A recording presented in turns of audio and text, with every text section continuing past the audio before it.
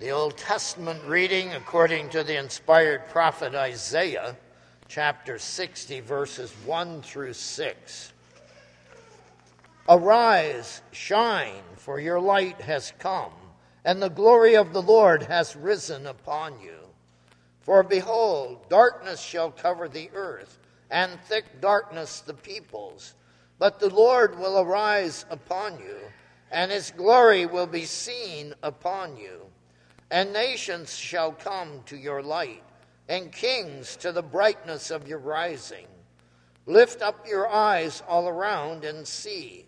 They all gather together. They come to you. Your sons shall come from afar, and your daughters shall be carried on the hip.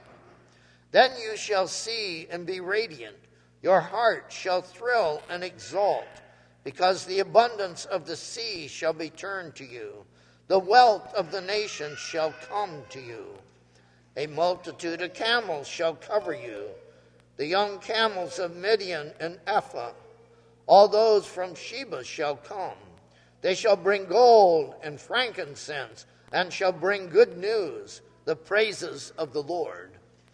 This is the word of the Lord.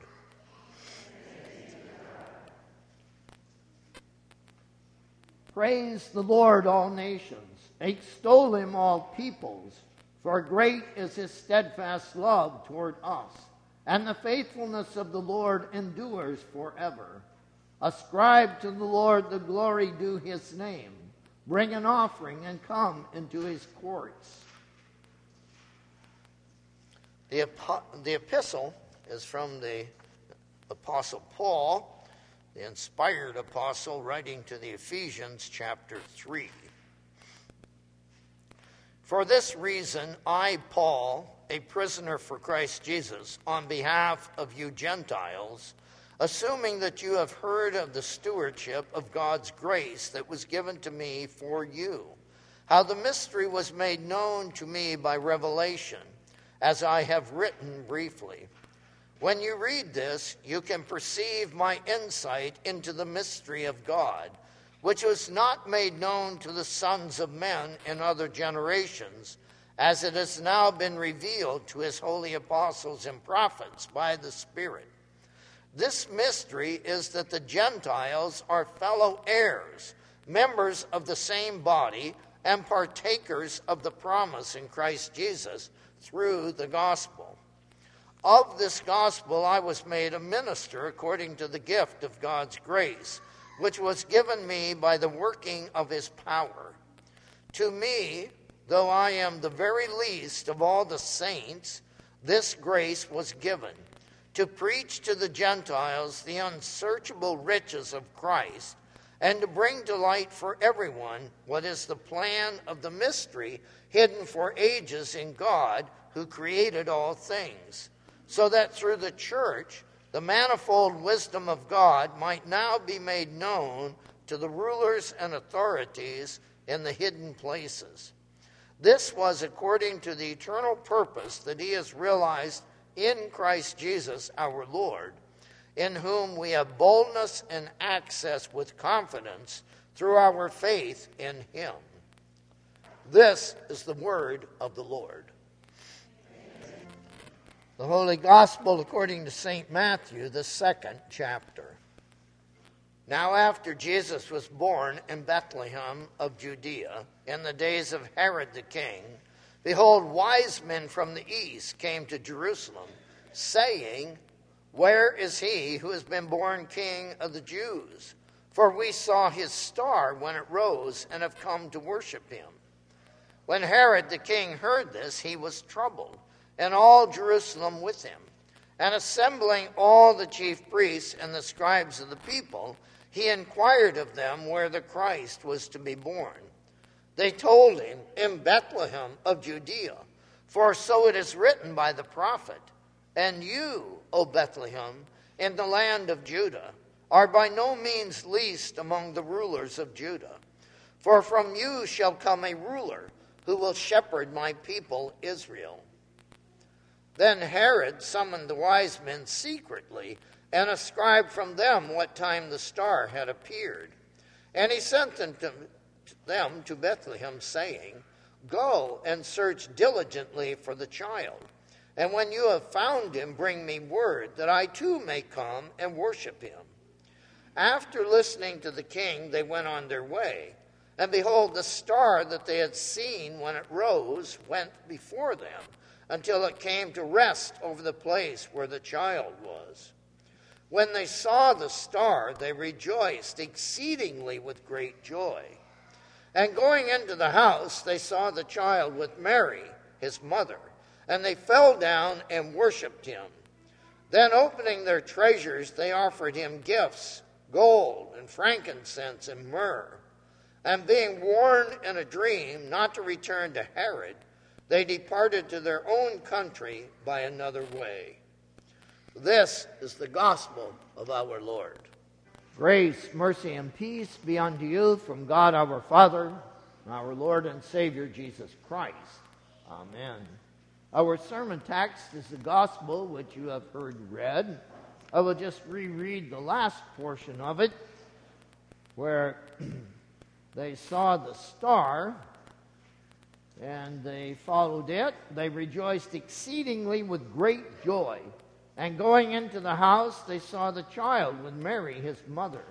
And they fell down and worshipped him. Then opening their treasures, they offered him gifts of gold and frankincense and myrrh. And being warned in a dream not to return to Herod, they departed to their own country by another way. Thus far, our text.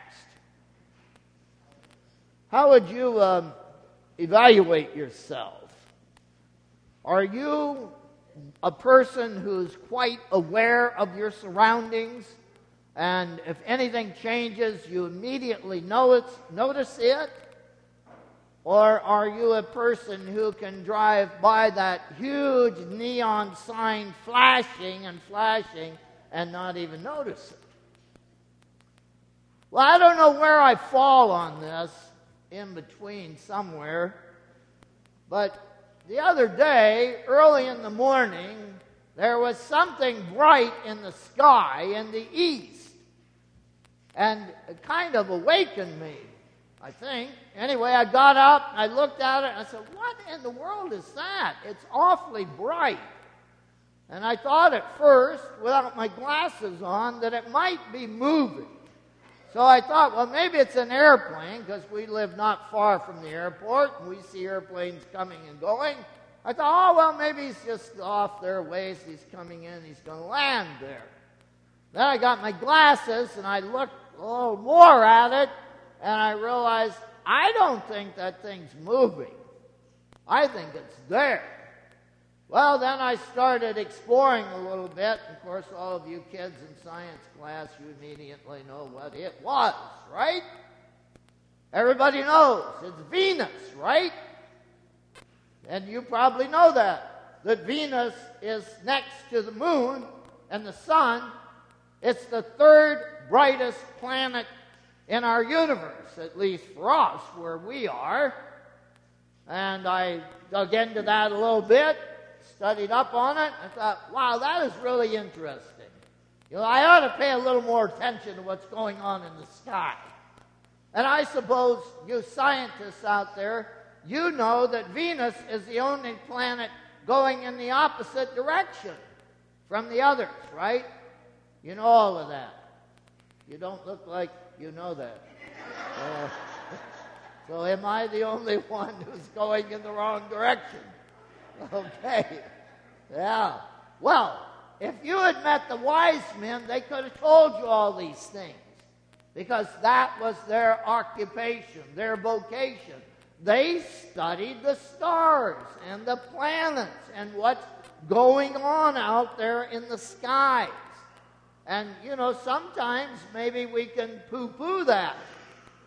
But we shouldn't. I mean, really, it's very important to know what's going on around us in the sky. It's fascinating if we studied it in any depth at all and don't just scratch the surface like I do, but delve into it a little bit, like L. Worden, the astronaut from Jackson, whom you all know.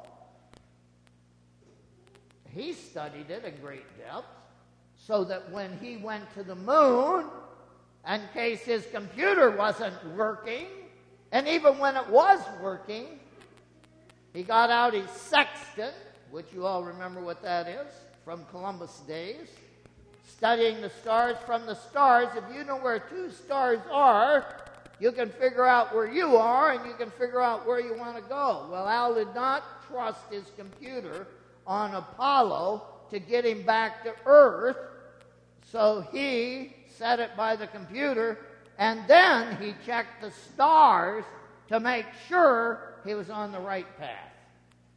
Used something that Columbus used when he sailed the oceans blue. Well, that doesn't have anything to do with the text. That has to do with the wise men and what they did for their vocation. They studied the stars. And God used the stars to bring these wise men who were Gentiles now. They were not Jews. They were Gentiles.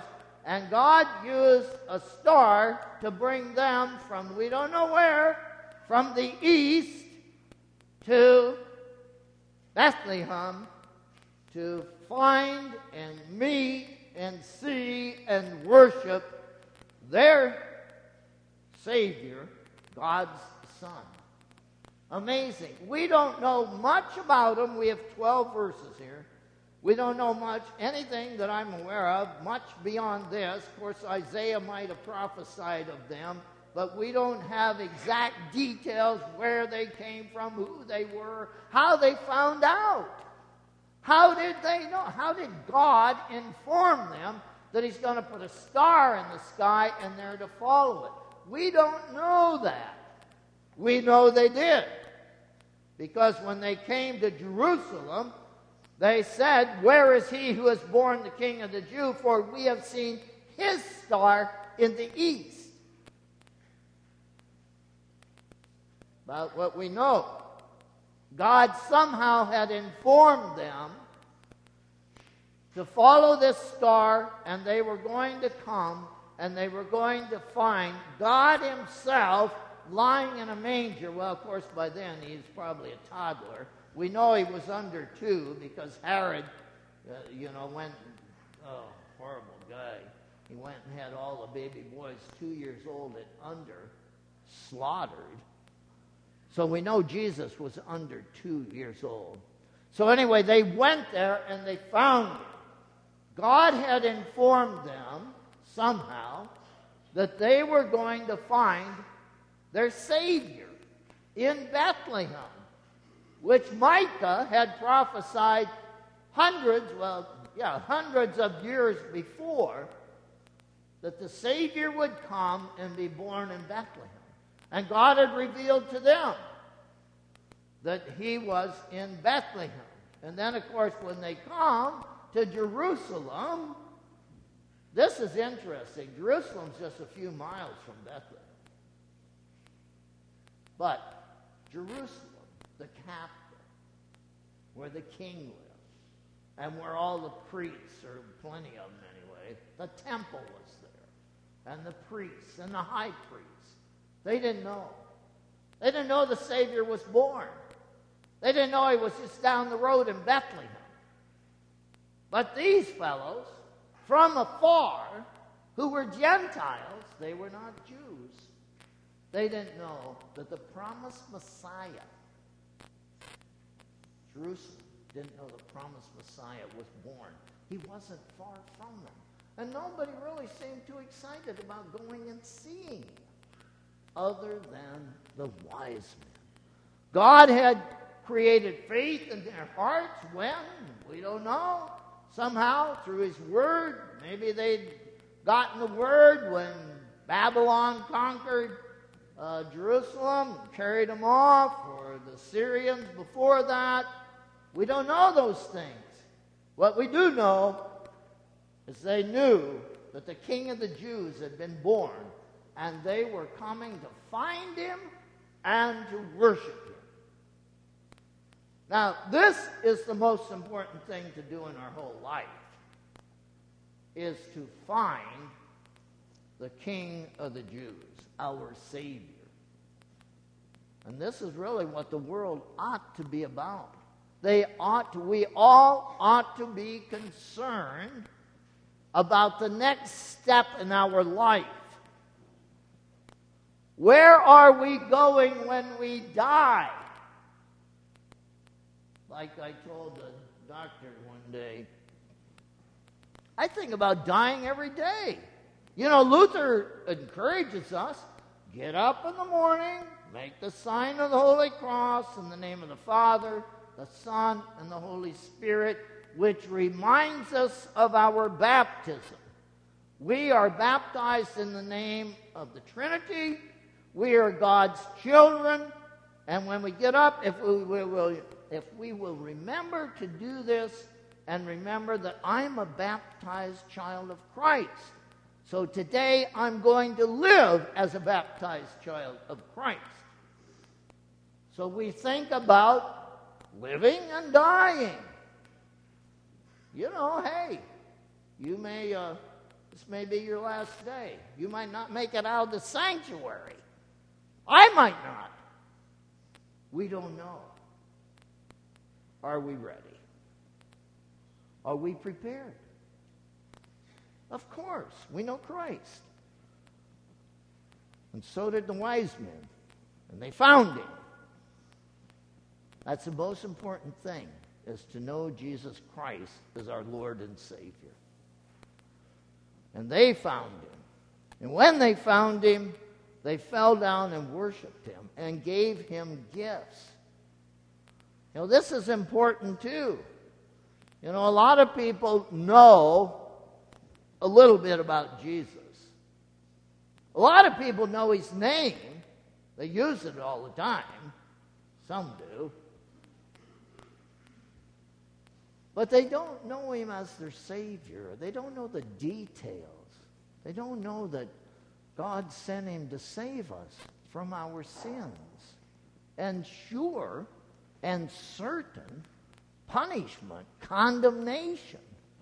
Out of love for his people, God sent his Son to rescue us. People all over the world, they don't know this. They may know a little bit about Jesus, but they don't realize what he has done for us. But the wise men did. And they fell down and worshiped him. And when we realize the gravity of our sins and our rebellion and our great sinfulness, and then we realize that somebody loved us enough to become our substitute, take our sins into his very own body, making them his own, being stretched out on the cross and nailed there where you and I rightly should be. But he did it in our stead as our substitute. When we know those things, the only thing we can do, of course, is believe him and fall down and worship him.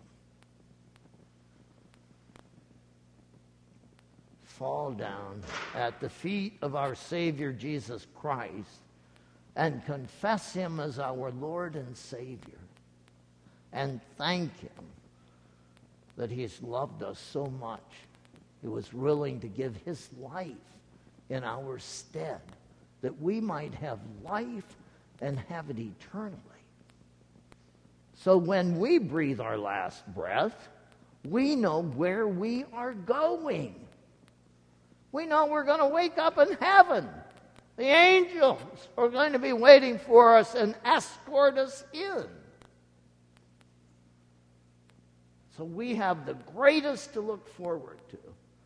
So when we get up in the morning and make the sign of the Holy Cross, the name of the Father, Son, and Holy Spirit, remember that we are children of God. We know the Savior.